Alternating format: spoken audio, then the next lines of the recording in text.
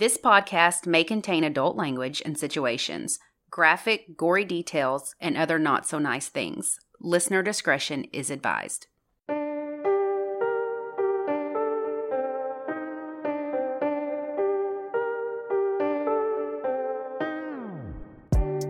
I'm Lacey. And I'm Ashley, and this is United States of Murder. This week, we're in Kentucky discussing an abduction and murder of a pregnant woman. Then we'll talk about the lone survivor of a vicious attack on his family. Buckle up and join us on this dark and twisted ride through the Bluegrass State. When I became a single mom 6 years ago, it was rough. Not only for the obvious reasons, but because I found myself constantly judging my life and comparing it to those on social media. Everyone looked so perfect, the perfect families, perfect holiday pictures, with the perfectly color-coordinated outfits. All the posts about how perfect their husband was, or their wife, how helpful their mothers and mother-in-laws were, or the pictures of them with their sisters grabbing brunch before shopping. And here I was, alone with a 3-year-old. I had no family here, and the friends that I did have, you don't want to keep bothering them with the doom and gloom that you're feeling in this season of your life.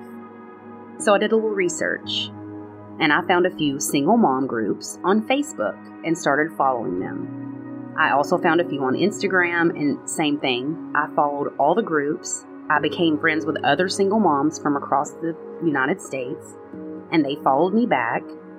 We formed a type of friendship, even though we had never met in person. We had never even chatted on the phone at this point. But we had a sisterhood where we would vent to each other about what we were going through, things that our friends and loved ones didn't understand. We were each other's safe place, and it was a tremendous help. Thankfully, these women were all who they said they were. Social media can be such an amazing thing, but it can also blur the lines of what is real life and what is just a facade. You can never be sure that what you are seeing or what you're being told through the screen is the actual truth. The links that people go to deceive someone and gain the trust of others on the internet is terrifying. We see this in the news every day. Someone meets someone under the ruse of friendship or dating, and they rob them. Someone sends you a message pretending to be someone you know, and you send them money for something, and it turns out to be a scam. People even pretend to want to help you in order to get what they want from you, like the girl in my tragic story. Jamie Stice grew up in Warren County, Kentucky. Her parents divorced when she was 2, so then it was just her and her big brother being raised by their mother, Janie. And Janie eventually remarried. So Jamie graduated high school in 2008. She had a 20-year-old boyfriend named James, and he had a child from a previous relationship. But Jamie didn't care. She was madly in love with him. 2 years later, they're still going strong, and he had now moved in with Jamie at her mother's house. So in 2010, Jamie finds out she's pregnant. James is the only one working at this point, and money is tight, but she's excited. He was more concerned with how are we going to support this baby, because he's paying child support for this other child that he has. And I'm not judging them because they are so young. I was 35 when I had Max, and I was very much overwhelmed and feeling like, oh my God, what am I doing? So I couldn't imagine being this young. So Jamie tells her mom and her brother Eric is not thrilled about this because he feels like she's ruined her life. You're so young. You're not working. Now you're going to bring this baby in here. You're living with mom. I get that sibling. Yeah. You're worried about your sibling. That's just, he obviously loved his sister and wanted what was best for her. He knew they had no money. He knew what it was like to struggle, and he just wanted more for her. So their mother says, you can stay here as long as you need to, which is great that they had that support system So many people don't have that. True. So Jamie decides to enroll in college. She wants to be a social worker and help kids. They find out they're having a boy, and she decided to name him Isaiah. And she's thrilled with being pregnant. She's got all the apps that you probably have on your phone. I have the apps. And she's looking at how big he is and how, she's posting all the baby bump pictures, which I'm super disappointed that you have not done a ton of that, by the way. I hope you have pictures on your phone of your tummy. I guess I need more. I don't know. I just don't think about it much. Girl. So she's posting all these baby bumps, pictures, all the things that Lacey doesn't do. I'm sorry. I've posted a couple. It's just a big belly. Nothing to see here. Well, we viewers want to see it. So when Jamie is 7 months pregnant, she's very frustrated at James. Oh. You get it. Every woman who has been pregnant gets it. Oh, You're annoyed. Mm-hmm. And the more pregnant she gets, the more annoyed she gets. Mm-hmm. They're fighting more and more, especially about money and not good. Getting things ready for the baby, him staying out with his friends and doing all the things that she can't do because she's pregnant. I'm just getting mad at Samuel because he's smacking candy. Because he's breathing. Yeah. I mean, she's like every mother. She wants to give her son the world, and she's getting frustrated. Right. So James loses his job. Oh, no. And she has to drop out of college because they can't afford it. Gosh. And it's just things aren't going well. Yeah, that sucks. That's not good. No. And what do people do typically when things aren't going well? They vent. And a lot of people, including a ton of our friends, you vent on social media. We all know people that do this. They make ominous posts. They'll go off about, you know, very cryptic. Sometimes people do blast all of their info. Do it. I love to read it.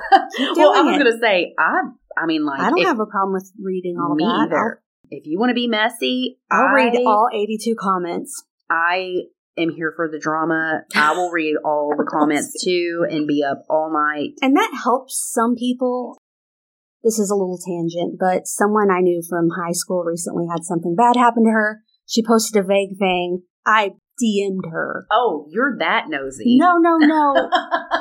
You're like, let me just go straight to the source. We were really good friends in high school, and we haven't been in touch since. But anyway, she was kind of just venting to me and all this stuff. And I'm like, I can see why people do post on Facebook if they want to talk, but they don't just want, you know what I mean? Well, she wouldn't have reached out to you. Exactly. I feel like she was wanting someone to just be like, listen to all this crap I'm dealing with. This is awful. Yeah.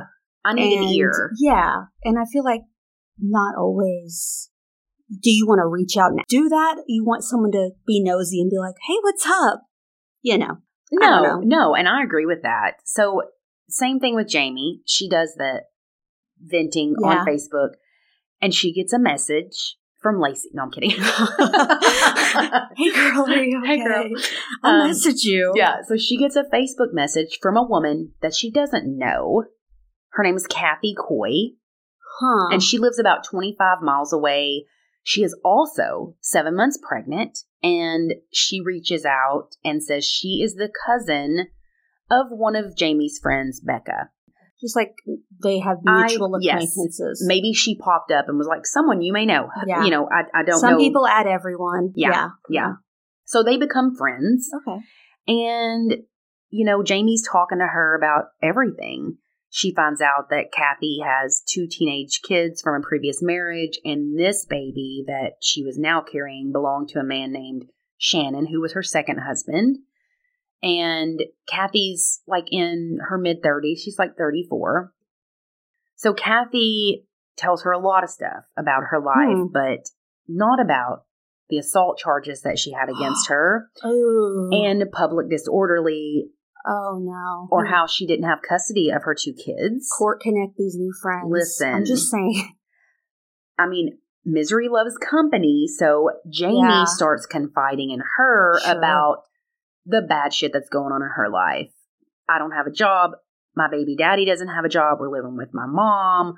He's going out. It's just, they felt like, they had each other. They became like I was saying in my opening, like that sisterhood, they bonded. They were both pregnant, going through some shit. So Jamie's mom and stepdad lose their jobs. Oh my gosh. Don't know the details, but so now everybody's up in the house with no job, which isn't good. So there's no money coming in. This new baby's coming, ready or not, in the next few months. And fortunately for Jamie, Kathy happens to work with a foundation that helps mothers in need. So she drives down to Bowling Green within a few days of talking to Jamie and brings a ton of baby stuff to Jamie. Kathy offers to throw her a baby shower. She schedules it and everything. She starts spending more and more time at Jamie's house to the point where she's there every day now, bringing presents, giving them money to help pay with bills. Like, she's a godsend to this family. She's being very helpful. Sure. So she even starts running Jamie's mom around town like errands, like to the grocery store or whatever. So on April the 13th, 2011, she drops Jamie's mom off at the Social Security office, and she's then going to pick Jamie up to take her shopping, baby shopping. Did they live in the same town? 25 miles away. 25, so about like you and I. Yeah. So she's driving there every day, hanging out, all the things. It's not too far. No, it's not terrible. Not to be that's not that weird or anything. Right. So a few hours later, Janie, who is Jamie's mother, gets a text from Kathy saying, I've gone into labor. I'm at the hospital. Someone else is going to have to pick you up and give you a ride home. So Janie's like, oh my gosh, no problem. I'll have my brother come get me, all the things. So he does. She gets home. Jamie's nowhere to be found. She tries to call Jamie. She's not answering. She calls Kathy and is, where's Jamie? Where'd you drop her off at? She's not here. Did she tell you she was going somewhere? What's going on? She says, I brought her home. We shopped. I brought her home, dropped her off. I went into labor. I've been at the hospital since then. So now she's calling around the mom, trying to find Jamie. No one's seen her. No one's heard from her. 6 hours later, Kathy calls Jeannie and tells her, I've delivered a baby boy. Jeannie's like, congratulations. That's great. I still can't find Jamie, though. So did she tell you anything about where she was going? She's panicking. Yeah, not good. So what had been going on the last 6 hours, you ask? After Kathy dropped Jeannie off at the Social Security office? Well, Kathy drives over to her friend Shelly's house a few hours later, pulls in the driveway, and starts blowing her horn. Shelly comes out. Kathy is sitting in the front seat of her car with no pants on, holding a newborn. What? She's sitting on the placenta, still attached by his umbilical cord to the baby. And he's covered in blood, the baby, and grass. What? Yes. She asks Shelly to take a picture of them so she can send it to her estranged husband. Drive to a hospital, sis. Before she even said call an ambulance, hey, can you snap a picture real quick? Literally, this baby is covered in blood and still attached. She's sitting on the placenta. So they then call an ambulance. You're like, what are you doing here? Listen. Why are you here? Panicked. If you come pulling up in my driveway. That's how I show up when I have this baby. Something's happened. I wouldn't even have made it to your car. I would have grabbed my phone immediately. What are you doing here? Why are you taking... Been on the phone with 911. Yeah, so... And that's... Yeah, so ambulance comes. They take her to the hospital. What do? Immediately examine her and the baby. Of course. There is no sign that she has given birth. Oh, my God. There is no blood. Nothing. Ma'am, you cannot fake childbirth. Especially, they're going to check your vagina. You can't fake it. It's not a migraine. It's not a headache. No, they know if you've just given birth to a baby or not. You literally blow your Tucci out. They're going to see it. Oh, my God. So doctors know that this placenta has come from someone else. So she's not pregnant at this point? They examine her and she's not pregnant. She's not pregnant at all. Okay. Oh my God. This has all been a lie. She was never pregnant. These freaking people. This is one of my fears. Sorry. I'm not making new friends. Don't. No. You have enough friends. I don't need any more right now. So they know that this placenta is not Kathy's because it's not just the placenta. It is also the uterus and ovaries that is attached to this baby. You don't deliver all of that my God. with your baby. They contact the state police immediately. They come to the hospital and the doctors tell them, this is not her lady parts. This belongs to another woman. And this woman is somewhere out there and she's most likely dead because these are literally her guts. Does she not realize what she had no idea what she was taking out? No. Officers go talk to Kathy. They ask her, where did you get this baby? Oh my God. They call bullshit on her story. They ask her again. This time, she says, I bought him for $550 from a woman named Ashley. She really thought she was going to get away with this? Yes. Even after she was at this hospital? Yes. Oh my God. She should have fled the country. Yes. I'm glad she didn't. Right. But duh. So they're like, no. No. That's illegal. Just, come on. You got this baby from a woman named Ashley. Well, first of all, she wouldn't have lived long enough to give you this baby because she has basically been disemboweled, whoever this woman is that you got this baby from. This woman's dead somewhere. She's dead somewhere. Oh my God. So she's transported to the state police department for more questioning. She tells them she wants to take them where she met up with Ashley, but there's no Ashley. So at the same time all of this is going on, there are 2 officers dispatched to Kathy's house where they find a drywall knife, duct tape, and a stun gun. Her Facebook account is still pulled up. They check it and they find 2 women who she's friends with who were 30 weeks or further along. One woman was located alive and well.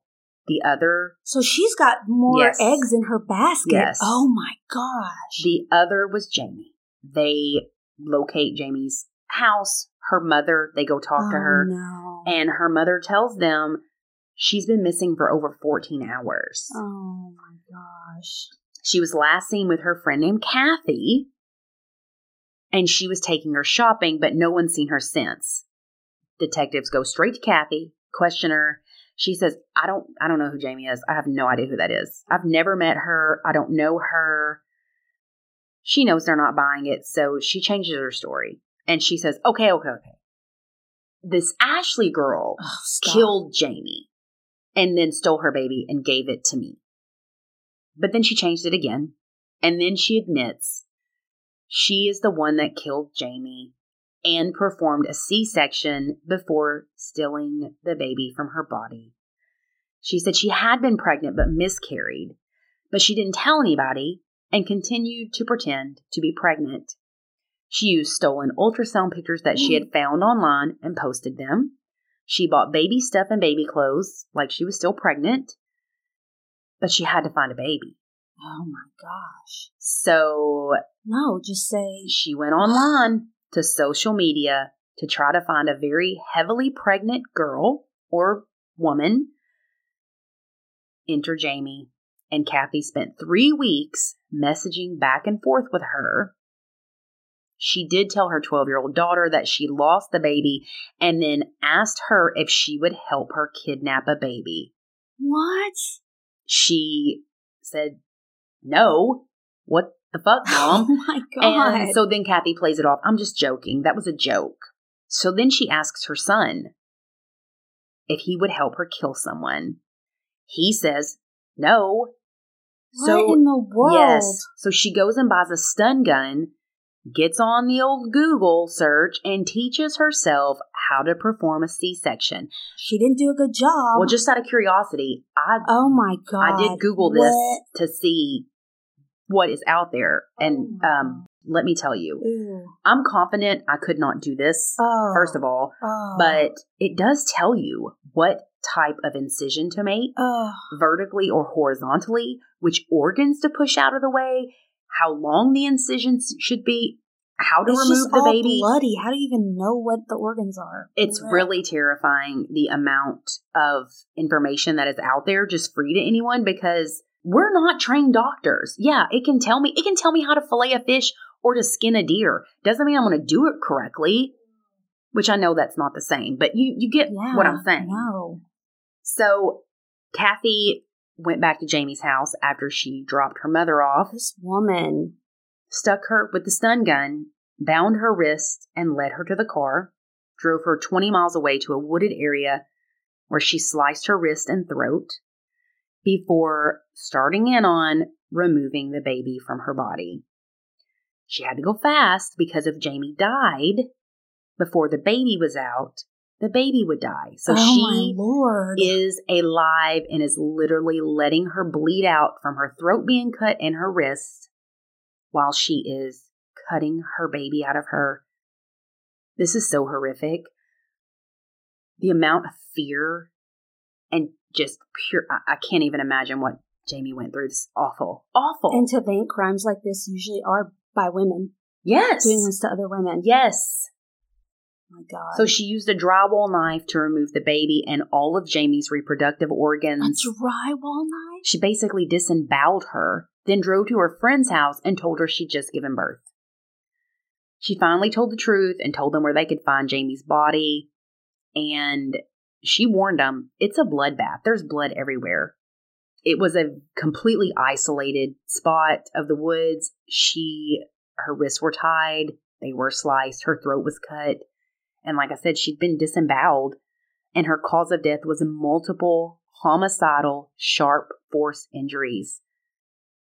Sounds like a massacre. Sounds like a scary movie. I cannot believe she thought she would get away with this. This is such a messy crime. Every woman who does this thinks they're going to get away with it. It's crazy. It's absurd. It's almost like, I don't even know.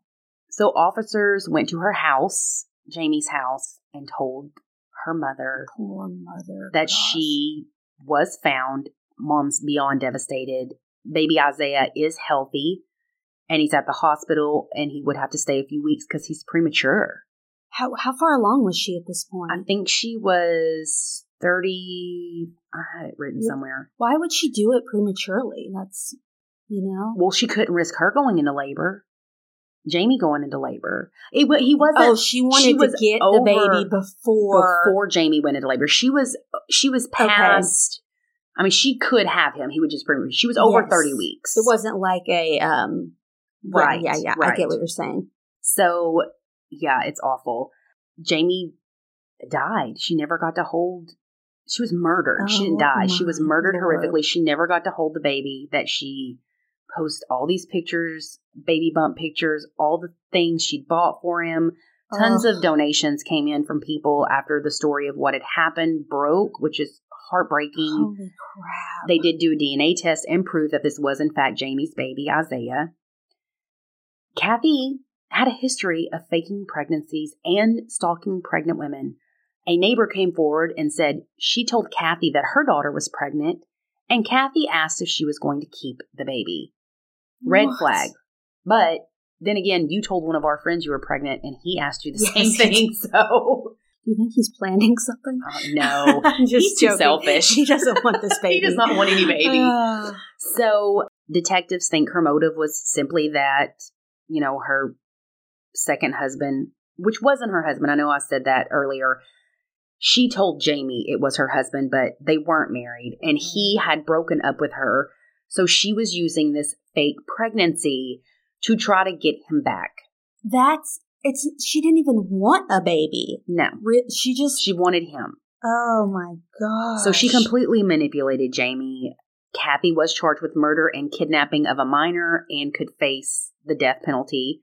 Her defense said she was insane. The grand jury passed down indictments of 1 count of murder, 2 counts of kidnapping, 1 for Jamie and 1 for the baby, tampering with evidence and resisting arrest.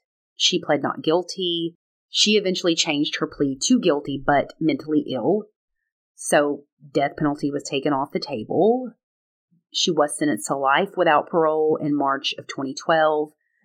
Isaiah went on to live with his dad, but spends every other weekend with Jamie's family. So these cases are always so tragic.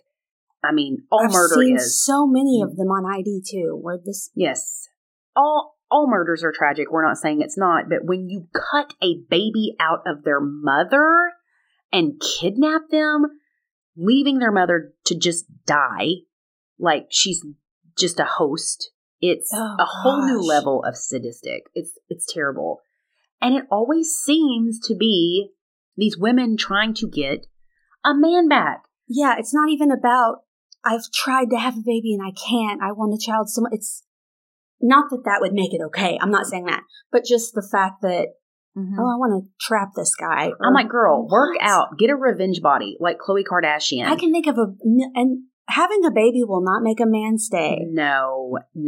I guess they figure they're going to trap them with a baby for at least 18 years, but. Give me a break. That doesn't actually happen. Hell no. And it's like, or they'll just cheat on you or whatever. How do you think? How do you think that you are going? You're just going to take this baby and raise him as your own, and no one's going to be none the wiser. The audacity, or I don't even know. I'm just, anyways, such a poor plan. It's awful. So the whole thing. There is a episode of Web of Lies. Oh my gosh. Episode 10, season 2. I don't know if I could handle it. It's pretty, so sad. Took the whole uterus and ovaries. Did she not think, hey, that's odd, they're going to want to see? Did she not? I guess she didn't even realize what it was. You had 2 children. You know the birth process. Oh, I don't even know. Like, she just went to this hospital and sounds like a sociopath. Like, women can be really terrible, awful murderers, just like men can be. Right. Let's take a break. Let's. So, luckily, my case does not involve stealing a baby. Sorry about that. Yeah. Pick the worst ones to talk about. So, my case takes place in the small town of Cadiz, Kentucky, which is located about 40 miles northwest of Clarksville, Tennessee, so it's near the southern border of Kentucky. On October 24th, 2014, Lisa Champion heard gunshots around 11 a.m. that sounded nearby. She lived in rural Kentucky, so that's not too weird. Yeah. I'm used to hearing gunshots in my hometown. And probably here, too. Yeah, here, but it's like, oh, they're not shooting a deer if they're here. Right. So a couple of minutes later, she heard someone calling out to her at her front door. She thought a cow was loose. Like someone was coming to her house like... Have you seen our cow? Yes. Very, just think of... But that's on brand for a small town. Oh, yeah, 100%. Happens where I'm from, too. But it was her nephew, Ryan Champion, which, sidebar, the last name Champion, kind of cool or bad, depending on how you look at it. I would think it was made up. I've never heard it before. So it was Ryan pleading for her to call 911. He had duct tape on his wrists. Yeah. So Lisa calls the cops right away, and Ryan said, you're going to need to call an ambulance too for the rest of the family. The rest of the family? Yeah, who were still at their farmhouse across the street. So Lisa lived across the street from her brother, 62-year-old Lindsay Champion, and sister-in-law Joy, who was 60. Together, they had 2 kids, 36-year-old Ryan, who was at her door, and 31-year-old Emily. Emily was a veterinarian in Louisiana, but happened to be at her parents' house for the weekend to visit. Lindsay worked for the local Farm Credit Services for nearly 4 decades before retiring. Joy was also retired from spending 30 years as a teacher. So they spent most of their time tending to animals on the farm. So they're all 3 at this house, and Ryan escaped. So Lisa called 911 and said she would go check on them since she was close. Yeah. Ryan went with her, and he kept telling her, you don't want to go in there. Was he he wasn't telling her what happened at this point. Not yet at this point. Okay. But he was just kind of, he was in shock. Right. Because I would think that I would be screaming at him, what happened? What happened? Yeah. You know? Yeah. And she may have been. She probably was, but I don't know for a fact. So she went over there and found her brother, sister-in-law, and niece shot in various rooms of the house. There was also another body by the front door. A 22-year-old man named Vito Riservato. All 4 people in the house were deceased, and Ryan was taken to the hospital for symptoms of shock, but he was uninjured. Were they also bound with duct tape? His sister was. Okay. So Lisa had no idea who this Vito guy was, but Ryan did. He worked in construction and knew Vito through work. At some point before the shooting, Vito went to Ryan's family home and met the family. Ryan said Vito seemed interested in his sister Emily and hit on her. She's like, fat chance. Fat chance, buddy. On the day of the murders, Ryan said he was showing his sister, as in Ryan was showing his sister how to use a firearm. Which, small town. Small town. Probably the norm. Come here, sis. Let me show you how to shoot this gun. I would think, though, they're in their 30s. If they're into shooting, they would already both know at this point. I don't know. I could be wrong. But he had left the gun on the counter when Vito came in and grabbed it. He bound Ryan and Emily up with duct tape and held them at gunpoint until Lindsay and Joy came home. Once they arrived, Ryan said that Vito went outside and then they heard several gunshots. So he went outside with the parents, or the parents are in the house? The parents came home and Vito ran outside and shot them. Before they came inside. Okay. Yes, and Emily and Ryan were duct taped inside the house. Okay. So they didn't witness it with their eyes, but they heard it. They would have assumed. They assumed, yeah. So then Vito returned and shot Emily. He said that he was about to reload, but Ryan was able to free himself, and then a struggle ensued. It ended with a gunshot. Ryan was able to get the upper hand and kill Vito. Able to get the upper hand, get the gun, and load it in the middle of a... Wild story, right? Yeah. So, once police start looking into things, Ryan's account did not line up with evidence at the scene. Mm-hmm. Given the number of live rounds and gunshot wounds, Vito would have had to reload earlier than when Ryan claimed it happened. Then they started focusing their attention on Ryan. Well, and the parents are in the house. They were found in the house. Yeah, but shot outside. Allegedly. They spoke to Ryan's roommate and discovered he was out of a job. And he was talking about getting paid a lot of money to kill someone. He was talking to his roommate about this. So he just told his roommate that, I'm going to kill someone and make some money. Then they learned of another friend of Ryan's named Ann Plotkin. That name also sounds fake. He was talking to her about how he would carry out the murders with Vito. He was talking to them all on Facebook Messenger. Oh, boy. Yeah. So they're all in cahoots. Based on what they pieced together, Ryan hired Vito to kill his family. He didn't discuss the motive, but since he was out of a job, he must have thought he would get the money or property or something, because his sister died too, so everything would go to him and he would get something. The police also believe Ryan killed Vito after the murders so he didn't have to pay them. It tracks. Yeah. And he wouldn't be a liability. Mm-hmm. So he tries to say, hey, I'll pay you a ton of money for this. We don't know how much, but he does it, and then, Ryan just turns around and kills him. Doesn't have to pay a thing. So based on what detectives uncovered, the plot to kill the family had been in the making for years. Unbelievable. Around 5 years before the murders, Ryan approached another friend and offered him money to kill his family. So at this point, this guy's talked to 3 or 4 people about murdering his family for money in the course of 5 years. I feel like I have a pretty good friend group, but I don't trust any of you motherfuckers to no one believed him. To come to you and be like, listen, I need you to help me kill somebody. You wouldn't, you'd be like, no. I feel like most of his friends must have just thought he was joking. Well, I don't know. Of course. I don't know. None of my friends have done that, so I don't know what I would think about it. I can't you wouldn't believe your friends. Because no rational person plots to kill their family or kill anybody. Yeah. Kentucky State Police Sergeant Dean Patterson declined to discuss a possible motive and provided few details about the slayings. Oh, thanks for all your help, officer. I know. I'm like, it seems pretty obvious that he just did it for money, you know?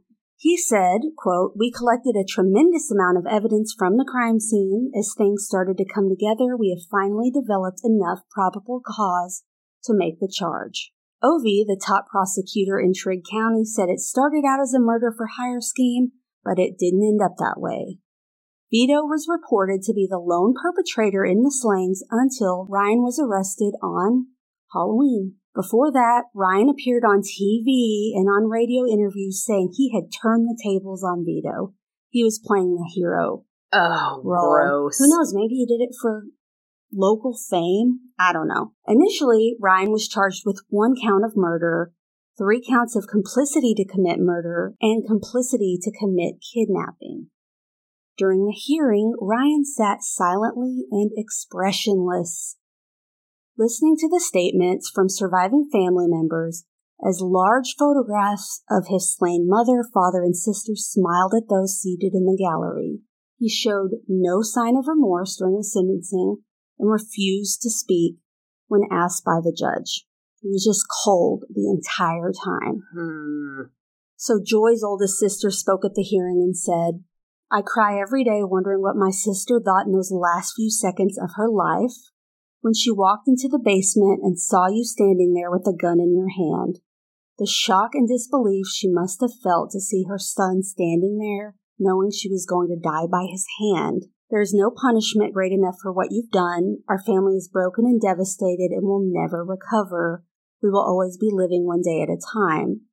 She also spoke of her brother-in-law, Lindsay Champion, describing him as a kind and compassionate man.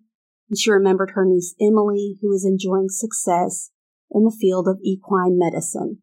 She said they deserved more time, more memories, and so did we.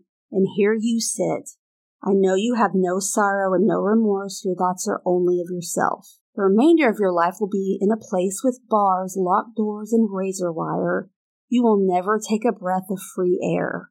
You will never have someone that loves you. Fix your favorite meal for your birthday. You will never have anyone care about you. You murdered the 3 that cared the most for you, and you murdered all those feelings that were left behind on October 26, 2014. What a waste. Holy shit. Now that's an impact statement, am I right? Like, whew, she's just telling him. Lisa Champion, who was the one that found them, spoke of her niece Emily and said she remembered her as a tow-headed rascal who she taught to ride and show horses. She said, "The loss of my family fuels my daily sobbing. I go without sleep for days, and then there are days I don't want to do anything but sleep. I have nightmares and I have daymares of my family's deaths. I have guilt if I laugh because I think my family can no longer laugh." Ugh. Lindsay's brother Lauren was the last to speak and carried a message of forgiveness, saying it took him a year to forgive Ryan, but he did it because it was the Christian thing to do and what his brother would have wanted. So in December of 2016, Ryan Champion, then 38 years old, agreed to plead guilty to 4 counts of murder and 1 count of kidnapping because Emily was bound with duct tape. He was sentenced to serve life in prison without the possibility of parole. Anne, who he talked to on Facebook about the scheme, was sentenced for her role, but she died due to a terminal illness in 2019. What was her role? He was talking to Vito and her on Facebook Messenger, so she knew and didn't do anything. She was involved. I don't know that she had any job to do, but she completely knew about it and was involved in all the messages. But here's the thing. It would really suck to be in a Facebook group message and you literally don't believe this is going to happen. I'm not saying this is her, but you know what I mean? Like you're like, this, they're just talking shit. This is not going to happen. And then it happens and then you get a charge. That would be bad. Yeah. If your friends ever do this, get out of that No shit. Leave the group. She must have had a trail. Yeah. We don't know what she said. Yeah. I'm not sure. But prison records indicate Ryan remains incarcerated at Eastern Kentucky Correctional Complex in West Liberty, Morgan County. Commonwealth Attorney Carrie Ovey Wiggins said she was satisfied with the conclusion of the case and that it was best for the family because if the case went to trial, he would have been given the death penalty, but the family would have to endure years and years and years of appeals. So with the plea, there's certainty Ryan's behind bars forever and no possibility. They don't have to go to parole hearings or any of that. Right. So, I got my info from Cinemaholic, ID, Paducah Sun, and the Tennessean because it's so close to Tennessee. Yeah. Oof. But so I'm like, a survivor story. Womp womp. Well, not so much. That's crazy because it happened, first of all. But I have a little side story to tell you about something that's in the news now that I just saw, and it's a murder for hire. Really? Yeah. So have you seen this case? It's out of Georgia, and this wife is plotting to kill her husband. It's Lindsay Shiver. I don't think so. So she's a former beauty queen, college cheerleader, married her college football player boyfriend. He has money. They live in like a $2.5 million home in Georgia. They have 3 little boys. It's just this perfect family. They have a vacation home in the Bahamas, and they fly there on their family's private plane. Gosh. Yeah. So Lindsay starts a affair, a la Stella got her groove back, with a hot local boy who's 28. Hubby finds out. Google this couple. Look at these pictures. Hubby finds out, files for divorce. Lindsay and her Bahamian boo then hire one of his friends as a hitman to kill Robert. So these messages between the 3 of these, like you were talking about Facebook Messenger, the messages between Lindsay, her boyfriend, and this other dude are on WhatsApp. You know, the little app. And so I'm not sure. I know it wasn't Lindsay's. I don't know if it was her boyfriend or the guy that they had been in cahoots with to kill Lindsay's husband. One of them's phone is stolen. Like they're at this little Chili's drink and grub place on, it's not Chili's, but it's like a little local drinking hole on the islands. And one of them's phone is like sitting on the bar and it gets stolen. And when it's recovered, they look through the phone and discover all of these messages of this murder plot.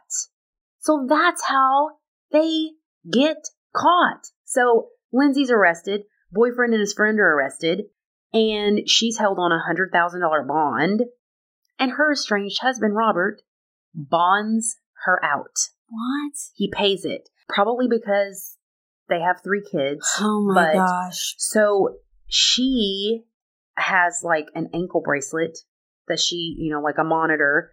She has to stay on the island, and her passport has been revoked, and her boyfriend and the hitman are out on a $20,000 bond, and they have an ankle monitor, all the things. So Lindsay and Robert are in the middle of this bitter custody battle, this very acrimonious divorce, this $1 million mansion, the use of this private jet, and this home in the Bahamas.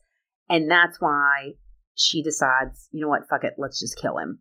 Good Lord. So he accuses her, obviously, in the papers of having an affair. She says he was mentally and physically abusive. Their hearing is set for Halloween of this year. She was supposed to be deposed on July 18th, but she was arrested for murder for hire.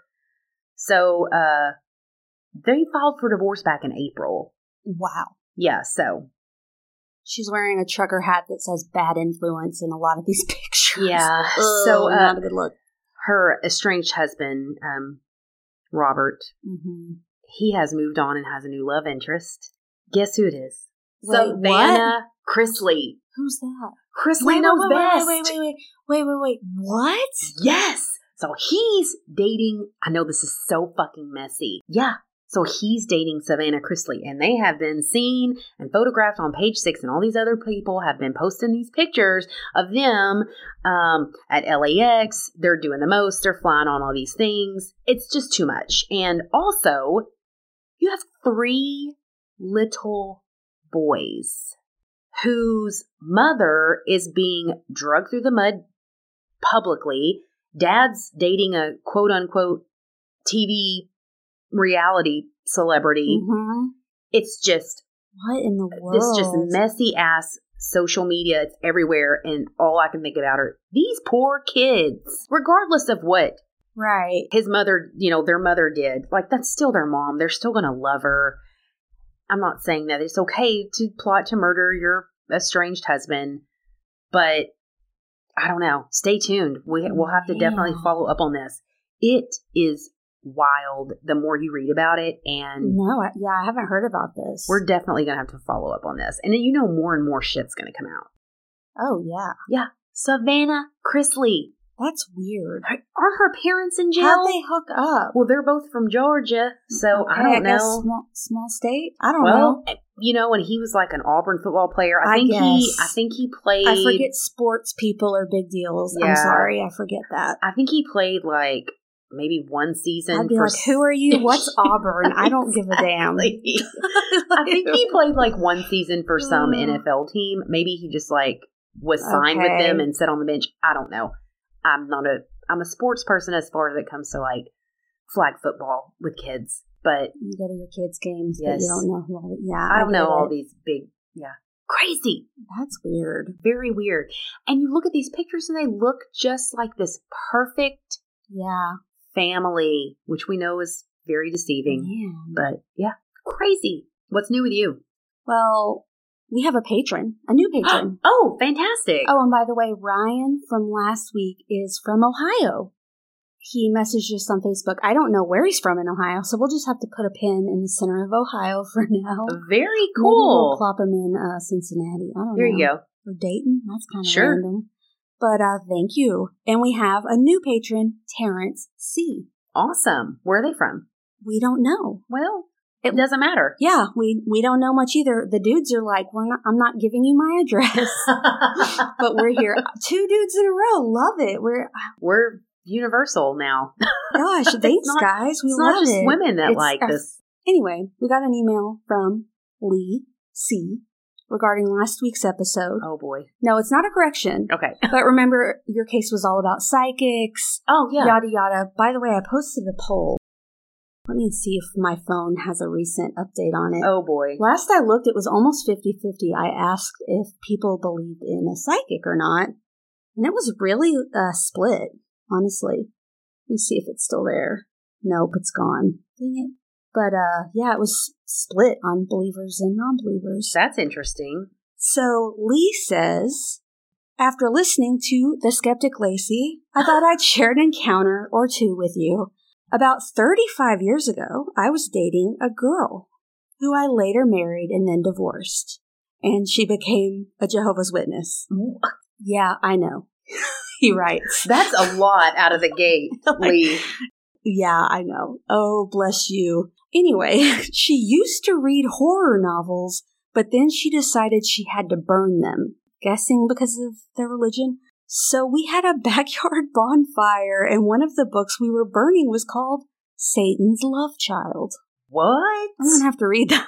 No, I've never heard of it. As we were burning it, a huge wind came out of nowhere, blew the fire out, and the only thing left was the word Satan from the front cover. Kind of a cool story. That's creepy. That's really creepy. He also says, after my grandfather passed from a massive heart attack where we never got to say goodbye, my whole family was having lunch after his funeral. There was my mom, dad, sister, brother-in-law, my grandmother, my wife, and myself sitting in the lounge room. We all saw my grandfather walk out of the kitchen and take his seat at the table, look at us all and smile, then just fade away. 7 adults all saw it. For you to think about, Lacey, I'm firmly with Ashley. And I don't discount that. I'm just saying I need to see this. I don't want to see anything like that. That would creep I mean, that's a good me. story. I'm a believer in all the things. Everyone that listens to this or knows me knows this. However, I've never had an encounter like that. And I think if I did, I would be in a mental institution. I would flip out. Yeah, I can't even imagine.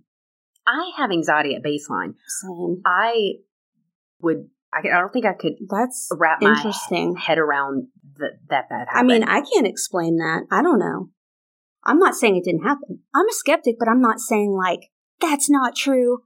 I'm just saying for me to be a believer, quote unquote, or whatever, I need to have the experience. You know what I mean? Just, nope. I'm not discounting anyone's experiences, but that's interesting. That is super interesting. Yeah, thank you for that story, Lee. I'm not sure if you're a Patreon member or not, Lee, but I think he is. We're recording. I think he's from Australia, if I remember correctly. We're recording our Patreon tomorrow. We are. And it's all about reincarnation. I had fun writing this one. I'm excited about this. It's nice when it's not all just murder and we can just have fun on the Patreon. We can it's talk a about fun one. Weird, odd things. But yeah, I'm excited about that. I'm done with my notes. I was really You're into on this. I was like, yeah, let's do this every month. Let's just be our Patreon's just reincarnation. Just reincarnation. Just kidding. So I'm excited to record it. I think it's going to be a really good episode. I think it'll be fun too. Yeah.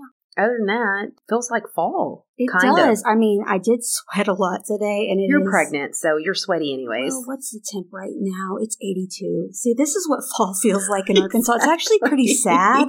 I feel like the leaves are changing because it hasn't rained in a year, but I have already made a list of all fall festivals and the fall fun things to do.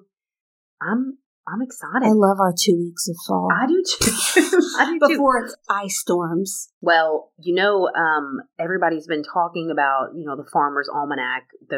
Is it the persimmons that they cut open? Mm-hmm. It's all spoons. I always forget which is which. So spoons is like, we'll be shoveling snow. But everybody has seen spoons. I love snow. I thought you were supposed to wait until after like the first frost to do that. I don't know. I don't know what the rules are, but maybe we'll have a snowy winter. I love snow. I don't. Because I don't like the ice. I hate black ice. I don't like feeling like I'm stuck in the house and I can't leave. And when it snows, that's exactly how I feel. Well, that's why you come to downtown so you can just roam around to everyone's house. I'll have to bring my kid, get your snow my boots dogs, on.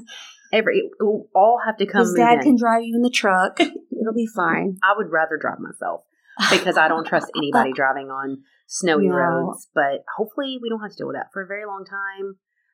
Football's back. Mm-hmm, I know. Oh, do I know? Max played his first football game last Saturday. Gosh. He was really nervous before. He won. Is it still tag? Flag?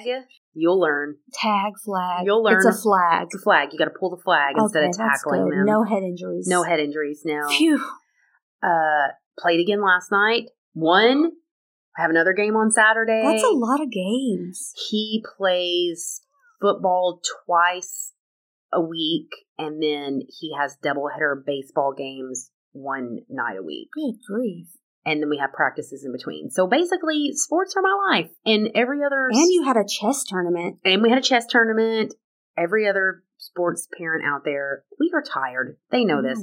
We're at practice. We are trying to survive work and commuting and getting to games and feeding our kids and feeding ourselves. It's a lot. You will be there one day. Oh, boy. And I will sit back and laugh because by the time your son is my son's age, my son will be 20. Oh my God. And I will be that done. Makes me feel very old. Oh my God. Oh gosh. But you know what? We love it. We love it. There's nowhere we'd rather be than at the football field, baseball field. Yeah. Samuel will be all about it if our kid likes sports. He'll be like, probably try to be the coach of their whatever. Well, Max's dad's the assistant football coach. Samuel definitely would. And Max, Monday night at the football game, he comes over because, you're sitting down there and he comes over to me. He's like, Mom, come here. So what? And he says, can you please tell Dad to stop talking to me like that? No, I can't because he is your coach. No, he's my dad. No, when you're out here playing, he is your coach. That is not your dad. Well, that's not fair. He wants him to be nice. Because he's universally, he's like talking to all the kids, bossing them around like coaches do. Yeah. But Max is like, oh, no, you're my dad. You're not allowed to talk to me. I get special treatment. Hello. He thought if he came and told me that I would be like, hey, knock it off. Don't talk to him like that. But I was like, sorry. Yeah. I mean, you can't. And Max doesn't want that anyway because the kids would be like, he's getting, But that's the thing with when you coach your own children is it's, you can't. They take it personal. Favorites. Right. And they take it personal. Like wait a second, you're not supposed to talk to me like that. But if another coach, and that's what I told Max, I said, and I won't say the name, but I was like, your coach last year would scream like a fucking lunatic at all of you guys. Yeah. And you never batted an eye. Exactly. But your dad's like, all right, guys, line up. And you're like, he's being mean. I'm like, oh, no. That's not. So, anyways. That's funny. Well, I have a show recommendation. Samuel and I started binging and finished a new show well, it's not new. It came out in the summer, but a show on Peacock called Based on a True Story. Have you heard about it? No. Let me write this down. It's 8 episodes. This one season's out so far. So it's a comedy thriller. It's kind of hard to explain. So basically, I don't want to give too much away, but a realtor, former tennis star, and a plumber seize on a unique opportunity to capitalize on America's obsession with true crime. So Kaylee, I don't know how to pronounce her last name, Cuoco, and Chris Messina, he was in the Mindy Project. Yeah. They're both in it. They're a married couple. She's pregnant. And because I always wiki people when I'm watching stuff, she got this gig before she was pregnant and signed on. Then she found out she was pregnant. And they wrote it in? That's cute. So it wasn't even, but I'm like, how did they change it? Because I feel like that's a big part of it is they're kind of desperate for money because she's pregnant. It's hard to explain, but it's a comedy thriller. There's only one thing I don't like, and some other people might be this way. A lot of fake scenes where they're imagining it and you think it's happening, but it's not. Oh, no. They do that a lot, which kind of gets on my nerves. But other than that, it's an easy watch. It's not scary or anything, but it's not like Only Murders in the Building, but kind of like that vibe. Already binged it. It must be really good. Well, it's easy to watch. Just how long are the episodes? Gosh, I'm not completely sure. I want to say around 40, 45. Oh, okay. Yeah, but it's good. Well, I have to hurry up and get home because American Horror Story starts tonight. I didn't know that. Yeah. Oh, well. Yeah. First episode out tonight. I made a big crock pot of chicken and dumplings last night. So that sounds good. I am going to put on sweatpants and make me and Wendy a bowl of chicken and dumplings and watch this movie. Well, I'll have to stay up later tonight. Show. Why? To watch it. It comes on at 9. Well, no, I've been going to bed earlier because I'm just so tired lately. Well, you're doing the Lord's work, making a human. So. I normally don't go to bed early, but lately I have been. But if it's super scary, what I have to do is watch something after that. So it's a commitment. You get scared? Sometimes. Yes. You have a whole husband in bed with you. Snoring, sound asleep, not knowing I'm scared. Oh, my Lord. Girl. This baby can feel what I feel. What if I that's what I'm scared. Well, let me tell you. I can't be too scared. My grandma, little Italian woman in all her superstitions, used to say, if you get scared while you're pregnant, don't and grab your belly because you'll give your baby a birthmark. Oh, dear. So don't do that. Okay. If you get scared, hands up. Hands up. Sit on your hands or be holding the Diet Coke or something. Don't grab your stomach. Okay. your baby comes out with a stork bite, that's going to be why. Well, now you know. Well, it's spooky season, so it's going to happen. He's going to just be covered. I wonder if you just sit with freckles count? He's going to be covered in freckles. Freckles are cute. I'm covered in freckles, those are marks too. of birth? I don't know. They're marks of sun. They're marks of sun. Whatever. I did see there's a second season of the Murdoch shit. Yes. Have you watched any of it? No. There's only like 2 episodes or 3. Okay. I haven't watched any of it yet either. And then I saw the previews for a documentary called $1 Million Babies, all about the dark world of Cabbage Patches. What? And it's only in theaters. The dark world? It's only in theaters. You'll have to YouTube the trailer for this. It's only in theaters Black Friday this year. What? Which is fine because I always go to the movies with our friend Yancy on the day after Thanksgiving. I'm intrigued. I haven't even It looks seen really previews. good. It's all about how allegedly this one woman started these dolls, and the Xavier Roberts, was that his name? They're kind of alluding to the fact that he ripped the idea off, and consumerism and how it's crazy. It looks really interesting. Also because I was infatuated with Cabbage Patches. Oh, I love Brenda Ethel was my ride or die. Mine had red hair and her name was Mona. Oh, I don't remember her middle name. Brenda Ethel. They had the worst names. What? I love Brenda Ethel. Brenda Ethel. I had another one, but I don't remember her name. She was on the B team. I had twin boys. Oh. And I remember being very disappointed because they were boys. I can't remember the other one's name, but one of them's name was Luther. And I remember thinking, is that the devil's name? Oh my gosh, that's a weird one. Very Catholic of me as a 6-year-old. Luther Vandross. No, it was just, what was his middle name? It was really weird, like Brenda Ethel. Huh. Anyways, Cabbage Patch documentary. I'm here for it. I'm intrigued. I'm going to look up the preview. So, anyways, where are we next week? Texas. The Lone Star State. Mm-hmm. Okay, bye. Bye.